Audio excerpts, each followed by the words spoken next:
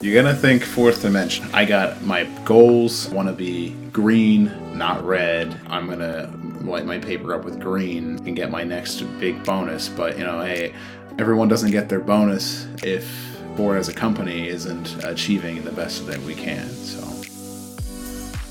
Pashi presents The Means of Production, a podcast about what it really takes to build, maintain, and scale the processes that produce the physical products that power our world. Every episode, we ask a manufacturing expert to walk us through the nuts and bolts of how they do their job. We explore how and why they got into manufacturing, dive deep into the hardest problems they've solved on production lines, and discuss their thoughts on what's broken in manufacturing today and how those things can be fixed. This podcast is hosted by me, Sidit Sanghvi, Pashi's US Manufacturing Operations Lead and former assembly engineer at Ford Motor Company. If you are a part of the manufacturing world and you're interested in being a guest on The Means of Production, get in touch with me at sidit@pashi.com, which is siddhit@pashi.com.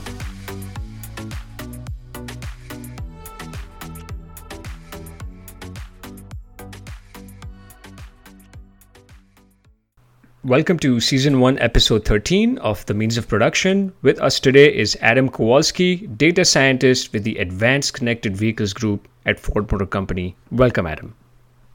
thanks, Sid. Happy to be here. And before Adam and I have this conversation, he's going to read out a quick disclaimer. I work at Ford Motor Company, but this is my own opinion and is not the opinion of Ford Motor Company, and I am not a spokesperson for Ford Motor Company, official or otherwise. Perfect, Adam. Thank you so much. So, firstly, Adam, it's great to connect back with you after a while. It's good to hear your voice, and I want to know what's going on. How are you? How is work from home, and just everything. Just tell us how you are. Yeah, I don't think you miss me just talking directly across from you in our open office like we used to have. I'm doing pretty good, pretty busy, working for the analytics team, the connected vehicle team, and it's probably been about a year since I've been on with the team, and big transition from the previous work that I used to do. Obviously, it was all manufacturing, and finally, kind of seeing over the wall and getting to do something a little different. Yeah, absolutely. I that move was really good, and I'm very happy that you're happy over there. Can you? I guess this is a little off topic, but let's do the first question in which you tell us how you got to this role. But before you do that, can you speak a little bit about what you do in this group? And then you can go as far back as you want to explain to us how you got into manufacturing in the first place and then eventually this role. Yeah. So we'll go through back in time and space of Ford Motor Company and my sort of progression of how we got there, because it is quite the transition, and it's definitely a story in itself. But as for what my day-to-day operations are, I work on a team that is primarily research oriented, which is a deviation from kind of my previous work. I have limited experience with research teams. My project, on the other hand, just happens to be a little bit more tactile in the sense that you can touch it, is that we're working on Cloud Enhanced Distance Empty, and the marketing name for that in Ford is Intelligent Range, which has been plastered up on the side of the building for the new F-150 launch. So everyone's very nervous, but very excited to, get that feature out and go. And what that feature is essentially it's going to calculate your range left in the electric powertrain based on your driving habits, your weather, the traffic, everything sort of surrounding the vehicle that environmentally, in the past we might have just had to deal with, the sort of the nuts and bolts engineering side of it. Now we have all these, APIs and things we can kind of crunch into and really get, smart about how we're developing range. So that's mainly what I work on now. The story of how I got there is more complicated. I originally started at Ford as an FCG, which is the Ford College Graduate Program, which is a sort of more of a rotational program for experience rather than, some people, are looking for like a leadership program. So not to be confused, but that got me into manufacturing originally. And from there, I was doing different types of things, mainly focused around industrial engineering. So the thing is that I always knew I kind of had some interest in analytics. There were some projects from my undergrad that were, pretty, it was pretty insightful to see that, that was something I had some aptitude for and that I felt really comfortable kind of talking about. So I really wanted to get doing more of that kind of stuff. So that led me to test engineering, which is a department inside of Ford manufacturing that has to do with sort of the process of acceptance for quality within the plants and kind of going through procedural tests in order to figure out if a product is okay to go. And there are variations on those tests. But see, that's sort of building towards that idea of like, okay, this is analytics. It's all about doing your statistical quality control and things like that. So that job kind of got me my foot starting to go into the door.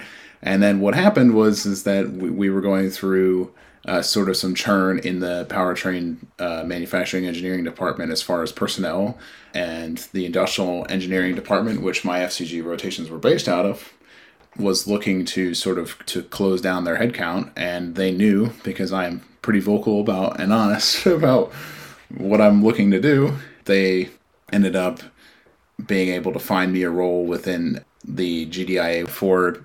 And I found a role that was actually exactly what I, had said on paper. I remember telling my mentor, I said, if only there was a role that was like a liaison between data and the manufacturing floor. And that's exactly kind of what the role I was brought into was. And that was in data operations, which is in its origins more of what we call a data steward, which has to do with sort of being a curator for the data rather than more so than like a very technical, data scientist or data engineering. Little did we know, and as Sid, you would know because I fell into the same trap, is that it ended up being a lot more data engineering than you ever imagined. And it was actually really interesting. And that's kind of what has, happened in the last almost 3 years now, which is crazy to me to think. And it's crazy to think that I've actually been a data practitioner at Ford for the same amount, if not longer amount, than I was in manufacturing. So I'm actually half and half. Now, half of my time, or 2/3 of my time in GDIA was with manufacturing. But like I said, I felt like every, month or so that I was going the direction of data engineering, I started walking away from manufacturing, unless it was that SME experience seemed less important. So that's sort of a roundabout way, and I'm sure we'll come back to parts of this in the future because I feel like it's sort of defined a lot of my experiences so far. No, that's a really good way of putting your experience to how you got there. And I guess for the audiences, what I want to emphasize here is that this will kind of give you a picture of how fast Ford moved as a giant company, very giant legacy company, as they call it, in such a cutting edge area. And Adam and myself and some other pioneers who actually set this, group up, they moved really fast trying to capture how data could be utilized in a way that would, ready them for the future.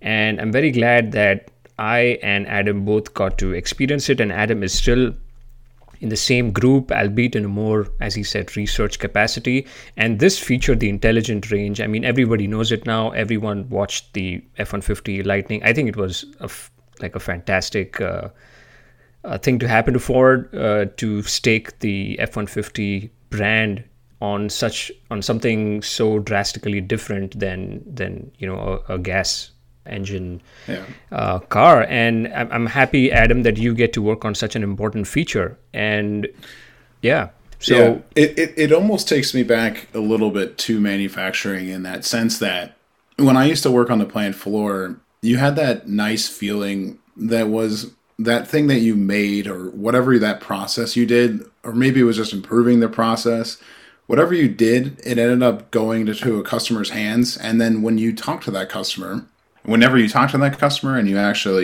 you can really explain to them what you were talking about. Like I used to work on transmissions.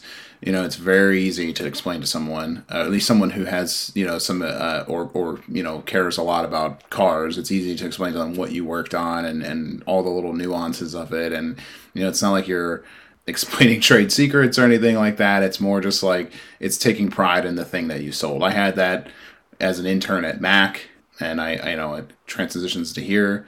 When you're working on the data sort of in the back, kind of like the troll in the cave, you don't really get that exposure, so it's not quite as fun. And your customer's internal, so they know, like, they're like, you better be doing your job. So it's nice to have intelligent range, which is, something that you can actually, again, talk. Like I get to talk to my dad about it. He's really excited. He's looking to buy a Mach-E here in the next few months, so it'll be really fun. I told him that if he gets it, I'm going to be down there a lot because I'm going to need it to do some more testing. No, that's great for your dad. I myself am I guess of all the vehicles that Ford has come up with, I like the Mustang Mach-E also the most. And you're right. You are in quite a customer facing product now, because that is the intelligent range is what everyone, even if they don't have range anxiety, they are going to be really focused on how accurate this feature is while they are driving the first electric pickup truck, which has always given more importance to the torque and the power and the convenience than really, the range, because we never had to worry about it. And now this is something that people will pay a lot of attention to. And it's like you said, there'll be a lot of scrutiny and there'll be a lot of testing to do on the range. But this really rounds up the state of manufacturing today, folks in the audience. Like from test engineering, which gives you a lot of data from these industrial within the plant processes, into statistical process control and statistical quality control, and then for you who are just coming out of college or thinking of manufacturing, these are the kind of paths that you can take, what Adam has just done, right? So he went from industrial engineering to test engineering to using that knowledge of analyzing complex large amounts of data directly into the big data world with the analytics group, and then going into more research / customer oriented areas, because by this time you have some subject matter knowledge about the automotive production that you can contribute to so many diverse areas, like devising the intelligent range for a pickup truck in the electric version. So that's a great introduction, Adam. Thank you for that. I'd like to take us into like our question, which is, what was the most technical challenge, like hard challenge you had to face in your career? It could be any point in your career. And how did you face it? It could be one incident, it could be a month, it could be just a tough time. So just walk us through how you handle it. I think there are many out there, and I'm going to focus a little bit on manufacturing. One of the things that really screams out to me as far as like hard technical challenges was always, for me as a test engineer, was getting at the sort of my group was focused on launch, right? So we're bringing equipment in, we want to get it ready to go so that we're able to scale up. And one of the hardest technical challenges is getting that equipment okay to go, right? So to get it so it's sort of sold equipment, that it's the plant's problem in a sense. But I had that challenge a lot with the launch of one of the 10-speed transmissions in Livonia, and it was all surrounded around getting this equipment settled and getting everything ready to go. And I had a very short period of time. I came into this program again from the rotation program. I came in the last 6 months of a phased launch of the 10-speed, and we had about 8 of what we called these calibration test stands. So we had 8 test stands, and 8 test stands were all the same, but they were fed by all this gantries and equipment across, and They do a very slow process. That's why we had to have 8 of them. And they do a very precise process. They have, lots of transducers that have really high resolution. So you got to, make sure that they're all calibrated. You have lots of meters and flow, and everything gets involved in the process. And how we test everything is sort of a research project of its own, and there are people at Ford who really understand that process and are sort of like global experts on hydraulic flow and everything. So you kind of follow their guidelines, but at the end of the day, you got to get the machine to produce a product that is consistent, and that's the whole idea of these. They're essentially calibrating, so you're taking a product that isn't consistent and making it so. But it's really important that your test stands don't produce its own variation, right? So my challenge was getting those test equipment up and running and ready to go for the launch, but at the same time needing to get that equipment okay to go as far as volume and making sure that they're running on time, and that all of them, not one of 8 or all 8 were there. And I can tell you that it was a very dramatic launch. There were lots of things happening, equipment that didn't work quite the way. We had to, take whole pieces of equipment out that basically, slowed the entire line down. So everyone's looking at you. You have your morning meeting every day, and everyone's like, "What do you got today?" And you have to say same as yesterday. It's never the most exciting conversation, but that is the reality. And one of the things I've found is being honest about where you're red and where you need help is one of the first things you got to get across to people, because without it, you're just going to constantly fail, and they'll never know why. So that was a sort of my biggest technical challenge today, was sort of getting those test stands in alignment. And if you want to go further into that, we can. Thanks, Adam. Yeah, I just have a few things that I want to unpack for myself, because I don't understand it as well. I wasn't focused on that area. And by the way, the only thing I know about test stands is what I'm going to say to the audience is that we have like 8 test stands, which is where this transmission was getting tested, because they had to have 8 servers, because their testing time was so much higher than what the regular stations used to do. The regular stations used to be at a 20-second cycle time, whereas the test stands were a lot more. So they needed 8 of them just to get the flow and the traffic and the JPH at the same speed at the pack out, where it's also supposed to be coming out at 20 seconds. Having said that, just because I used to handle the bottlenecks and the cycle time and stuff, Adam, high level, what does a test stand do exactly? So there are many variations in test stands, right? In fact, like you had mentioned, there is like so for my test stands, there's like the final test, which is the whole transmission put together, sort of a hydraulic flow test, and you're basically looking at shifting and making sure that it shifts on time, and you do a bunch of statistical techniques, splining and things like that to find the optimal shift quality and make sure it's all within spec, right? There are other test stands before us that are testing sort of for if there's blockages, if there is leaks, right? Helium leak test is one of the things that we'll look into. But these test stands are kind of special because they're not actually technically true test stands. They actually are a value add process. This is something that actually creates value for the end customer in a sense that it's not a nut and bolt, but it is a calibration. And what these test stands would do was take a component of the transmission, the main control, and actually take all the variation. These main controls have solenoids, they have different springs, they have different filters, and they have different suppliers for all those things. And obviously that creates a lot of variability. And if you have a bad main control, you have essentially what in the body is a bad brain. It's sort of the control center. And if your brain is not transmitting on its neurons quite the way it should, your body's not going to function great. And that's actually what this calibration is supposed to do. It's basically pre-programming offsets to essentially allow for better shift quality down the road. So these offsets are the value add that we're putting in. And that's the end goal, is to make sure that no test stand is sort of, so if you have a test stand that, or sorry, we'll call it a calibration stand that is wrongly set, your whole formula is going to be off down the road. And what ends up happening, and this is one of those challenges that you kind of have, is if I change a setting, I may not find out about that being a problem in the plant, which is your greatest nightmare.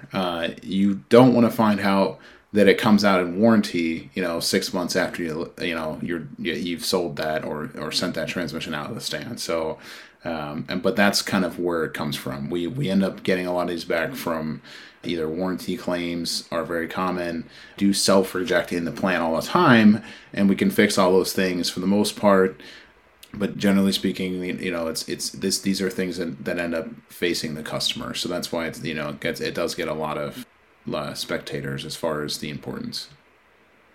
That makes a lot of sense, and thank you for that explanation. I have never seen the quote unquote test stand, or more accurately, the calibration stand in that light. That makes like a lot of sense, and I learned something new today. So let's unpack that. What you're saying is that although it is not contributing in terms of a physical component, what it is doing, it is making sure that it's calibrated properly for use. And if it's not done properly, it can be a problem, which is pretty much what you can say for any other component. So that makes a lot of sense. And I did not know all that about test engineering. So this is a good overview of how transmissions are calibrated and tested. So thanks for that, Adam. That item I mentioned before about that idea of what I used to call like the black ether space, right? The no zone of, I produced something, I changed a knob on my stand, and did it produce a warranty problem?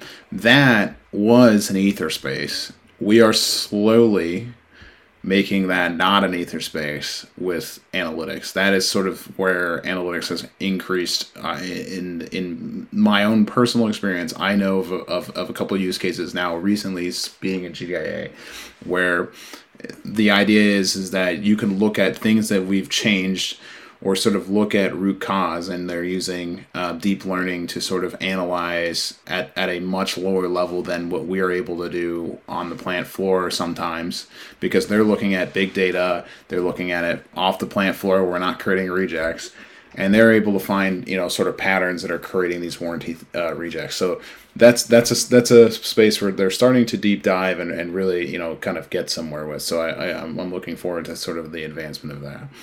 That does sound very exciting, and for the audiences, this is happening because there are so many tests that are done on that test stand, and so many, like millions of data points that are created possibly every day, if not every hour, and for all of these vehicles and engines and transmissions and whatnot, and the variability is so extremely high that at some point you have to surrender this to some kind of AI, kind of deep learning or machine learning method to help you understand what particular factor made something go off or just ruined something. At that point, it just becomes that much variability and that much data that this has to be done. So I think that's what you meant, Adam, by coming out of the ether space and being a little more concrete with it, I guess. Exactly. All right. So, Adam, what has been your greatest non-technical challenge? And again, it can be at any point in your career and any type of challenge. Just walk us through.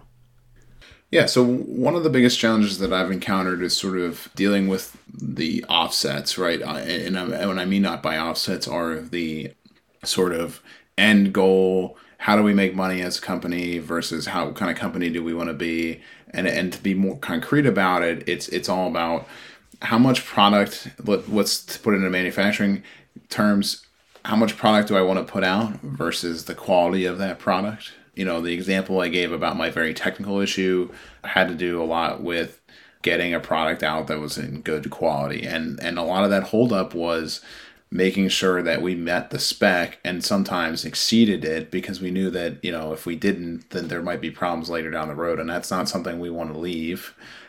But at the same time, there's going to be management that really wants you just to be done. They have boxes that they need to check, and if you're not checking them, then it's kind of it's a pressure point. Right. So, and those are the kinds of things like these aren't exclusive to manufacturing. This happens everywhere.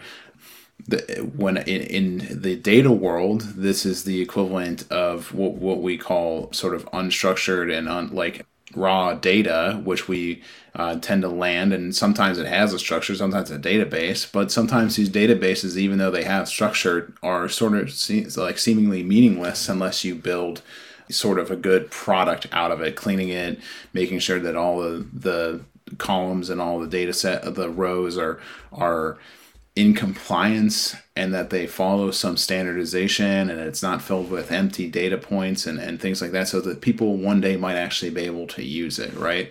And that's something we ran into. We ran into how much we wanted to land or sort of copy and bring a lot of data into our what is our data cloud, but we're not exactly bringing all the data that is high quality. So we do have to measure that and make sure that we're delivering high quality and large volumes of high quality data when we can.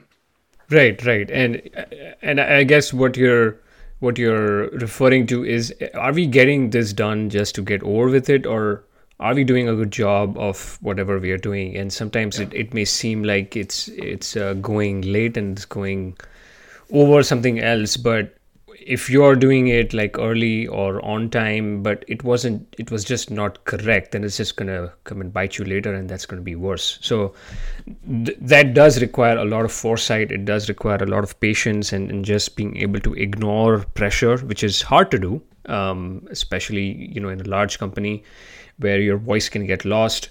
So yeah, that's really a good and unique answer that you gave.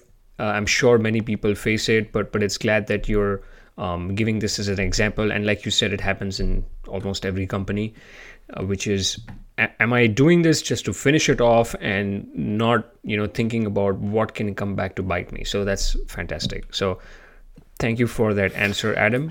Yeah.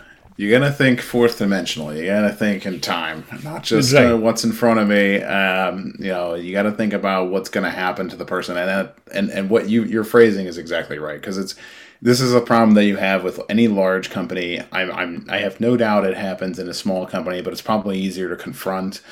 Is the concept of like I got my goals, and these are my goals, and I want to be green, not yellow, not red in all of my goals, right? And sometimes we'll set goals that are so, obscure that they could be green no matter what any way you phrase it, it'll be green. So they're sort of unachievable.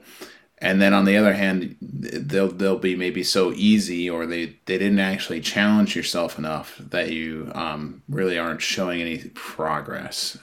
So that's one thing. Like you said, like it's the idea of like, I'm gonna light my paper up with green so that I can, say, I can get my next big bonus. But hey, everyone doesn't get their bonus if Ford as a company isn't achieving the best that we can. So. Absolutely right. And I do see how it can get very nebulous in the data world, because it's not like they can put the data in a truck, come to your dock and start yelling. I mean, it's unusable, and they might tell you, hey, this is not something I can use, but the effect is the same. It's still wasting time, and it's wasting other people's resources if the data is like unusable. And again, this would be teething troubles for any company that is now realizing how important data is and getting into big data and trying to make sense of their operations in terms of analytics. And data that is not catered or not refined or not finessed in some way and is unusable will do the same thing, come back and bite you with wrong conclusions. So absolutely right, Adam. So Adam, you did mention some of the problems that you've seen with manufacturing or with large companies in general, but if you had a magic wand to wave off something, it could be more than one thing, within reason, what would it be and why? this could be in your job, it could be in your work, it could be in the industry, it could be just something that you have seen throughout your career and you wish you could just wave off with a magic wand if that was possible? I think the easiest thing, well, disregarding your statement on is it possible, if people could lie or exaggerate, that would be a great start. Maybe enforcing that in a theoretical level would be really good, because it's like I wish there was more emphasis on just honest performance, right? I hate the sort of gunning attitude and the sort of I got to just make sure I'm okay, and that's a department thing, that's a team thing, and it's also a personnel thing, right? It can be at any level. It's, hey, GDIA is gonna be looking good compared to this other group, or hey, my team is outperforming this process team on things like that. So, and the question is like, are you actually outperforming? Because if you are, I'd love to see the sort of the number. So, I guess it's sort of that idea of like enforcing honesty at a certain level. I know that's kind of probably difficult to sort of concrete, but I do have a magic wand and I want to do some magic stuff. So. No, that is again a very unique answer. I think you touched upon a great point. How do you differentiate between like two organs of a body, or mom, your score is higher than dad's, like what are you doing, or something, right? It's hard to just have that kind of comparison. And I don't want to get it come across as I don't think competition is good, because I completely disagree with that statement. I think competition's great. I just think competition's much better if there's like ground rules in a game that everyone follows, right? I don't want people cheating their way through a thing. And to me, like I talked about before, setting goals that are either unachievable, lowball, or just, is essentially cheating the system, man. And this is like that whole concept of under promise and over deliver, or vice versa, right? You want we just be upfront about what you can do, and I want you to be upfront about what you're not good at, because I want to backfill that. I want to find either personnel, I want to find the product, I want to find the software that really helps with that. Yeah, no, that's a great answer. And again, in a very large company, it's highly likely that there are two groups whose work is overlapping, and then they do come in some sort of competition. So that's absolutely true. And if you do want to see it as a competition, then at least have some ground rules.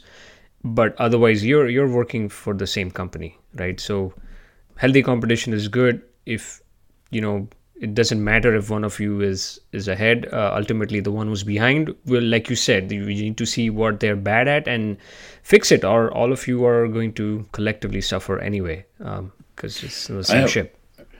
I have another one with that. You've kind of jogged my mind now. Actually, something recently I've worked through. I was a part of a workshop with sort of an IT perspective on a rotation program, and that's something that we talked about. And it's sort of that idea. I think it would be nice if I waved my magic wand, I would enforce some sort of rotation program that emphasized movement, right? That allowed people from manufacturing and product development, research and finance and marketing and all over the place, as long as they have the skill sets that are acceptable within the jobs, I would love to see them moving quicker and easier, because the more time you spend in someone else's shoes, the easier it is to become and understand, right? It was easy in manufacturing to say, hey, why is PD giving us these ridiculous specs? Well, that's because most of us have never, built a spec. It is easy to be a data scientist that says, hey, this data is not good. But speaking as someone who's been on both sides, there may be a reason why it's not good. And then on the other hand, those people might complain about, hey, my IT is really slow. But guess what? When you become IT, you start to understand why it's really slow. So I would love to see more rotation. I'd love to see more skill cross-pollination. I'm a big fan of sort of discipline diversity as an addition to any other diversity in your workforce. I feel like it's a very important attribute. That's a great second answer. I really like it, Adam, and especially I'm guilty of saying I was guilty of saying that why is PD behaving this way, and this and and yes, I do thank the way I came into Ford Motor Company, coming into manufacturing first, and I do believe that if I had not been in manufacturing, I would have said, oh, why does our manufacturing quality why is it not the best? It's not the best because we haven't all collectively seen what their problems are, gone to the floor and seen where are they really struggling at and try to help. So yeah, I absolutely think that is necessary. The FCG program is one of the ways to do it, which is reminder for the audience, is just a rotation program basically, but this should be across like all stages, all employee types, and even the senior employee should be able to rotate more freely, like you were saying, discipline, diversity, and be able to contribute with fresh ideas and fresh outlooks. That was actually a huge part of it.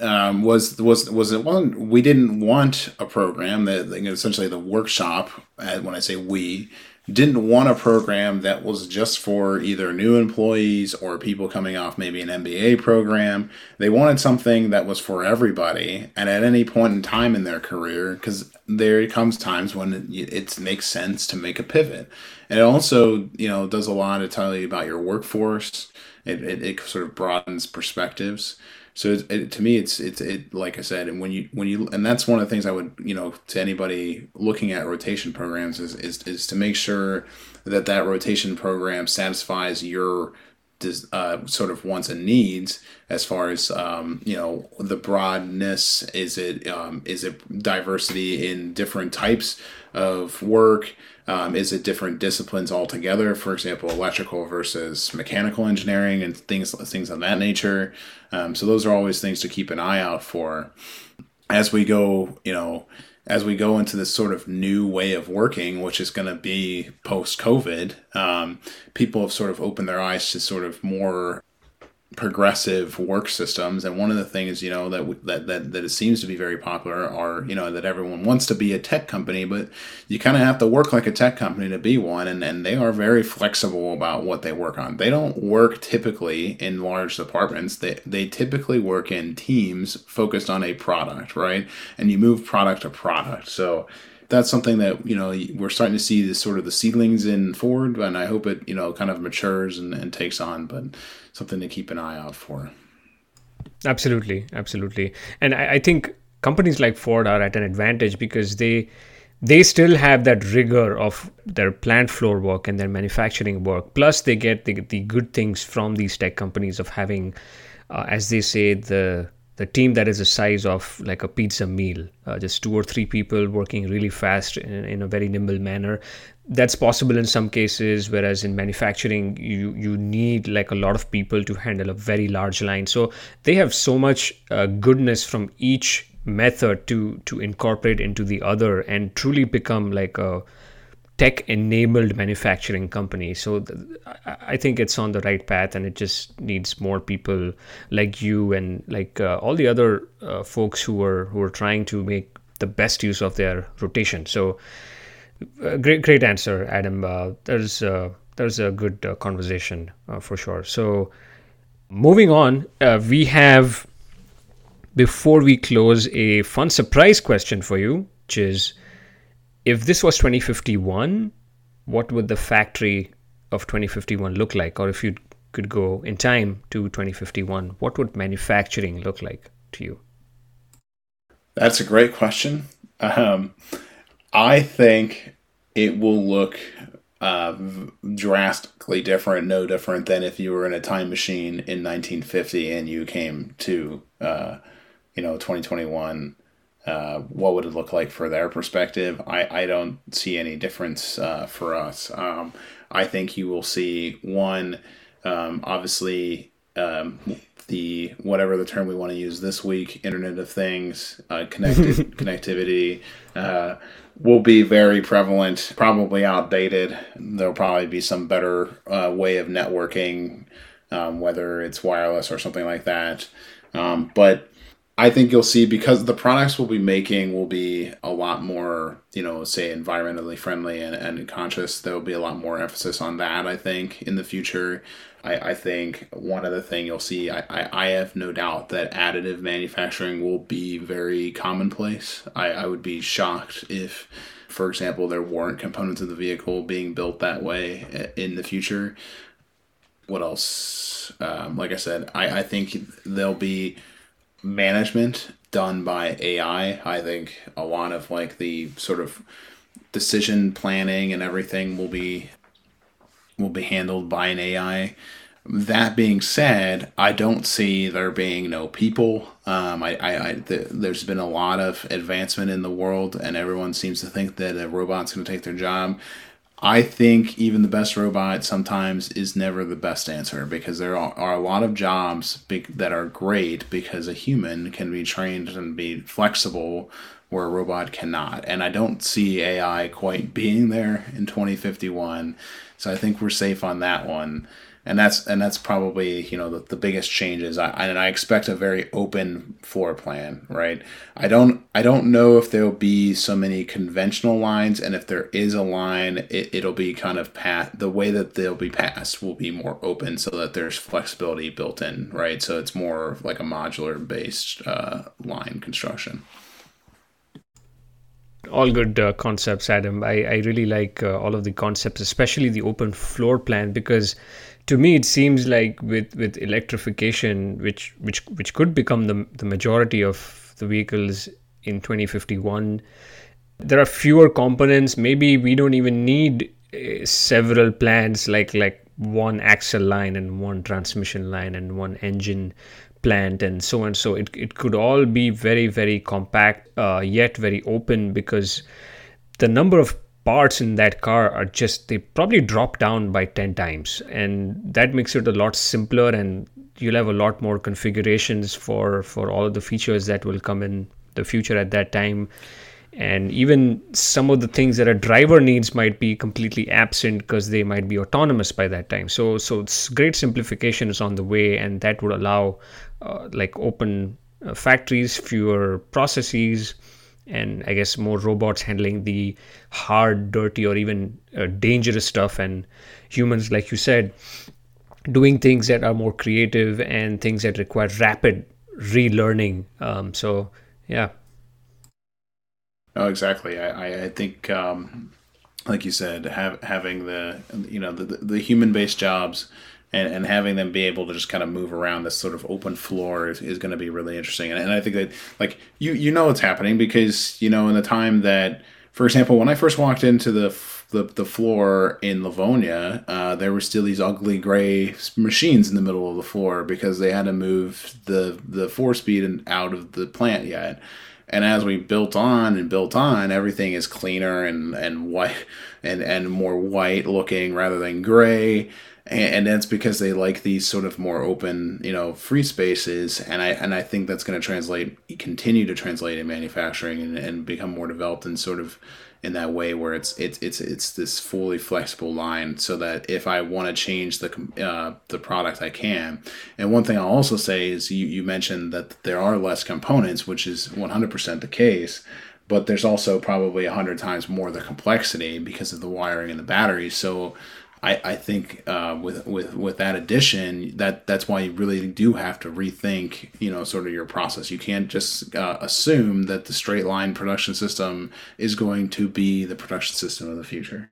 Great point. Yeah, absolutely. Great point. There'll be a lot more choices and a lot more. It'll be pretty much like a shoe or a t-shirt. Well, not that much, but a lot more commoditized and simple and than it is right now. So just plug something in, take something out, like Legos. So absolutely right. Well, Adam, thank you for all these answers. They were very good. They were very informative for me. I learned something about test engineering. I learned a lot about how you are using data to help the F-150 Lightning become better, and the other electrified vehicles, and your technical challenge and your non-technical challenge were also very interesting to hear about, and your ideas for the magic wand were pretty great too. So all in all, I really enjoyed this, and I really enjoyed talking to you again. Same. We used to banter a lot, Adam and I, about stuff. And Adam, he loves buying vehicles, so he used to start this monologue about which car is better.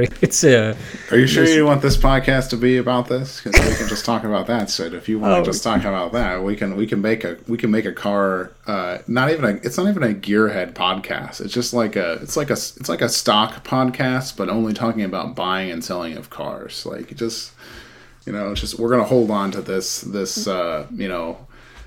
fancy Corvette, and we're gonna sell this electric car or whatever. We can get there, and it still translates here, and our contentions are still very much on the table, because you'll note that I refer to it as the Mach-E, and you constantly insist on calling it the Mustang Mach-E. Yes, and well, yeah, that's a little.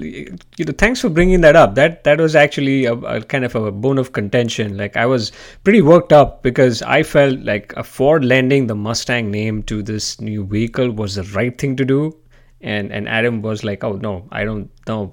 That this is a separate thing. It's not a Mustang. It's something else, and they have a million names to choose from, and it's an SUV. It's not even like a sports car. Why are you calling it the Mustang Mach-E?" And I just thought it was the best thing that ever happened to the Mustang. So I don't think we still agree on it, but we'll probably leave it at that.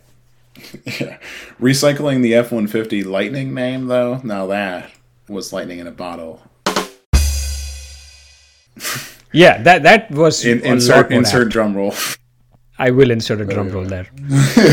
I've never done that on the podcast, but you know what? You're the first person who suggested it. First person to tell a dad joke. Has your dad joke repertoire increased now that you've had you're almost a year or so now, right? My daughter is 1.5. In fact, she's almost 2. Yeah. She's going to be 2 in August. So. That's crazy. Yeah, it is crazy. It's crazy. I was sharing,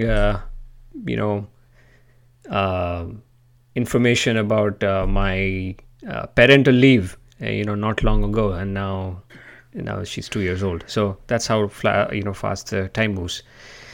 Fantastic. Well, thank you so much, Adam. All the best with your work in the Advanced Connected Vehicles group. It sounds like an exciting place right now, the way Ford is going about with its products. It has a great new lineup, and things are looking absolutely great the way it's going. So yeah, good job on the intelligent range, the whole team, and you keep doing what you're doing. Appreciate it, Sid.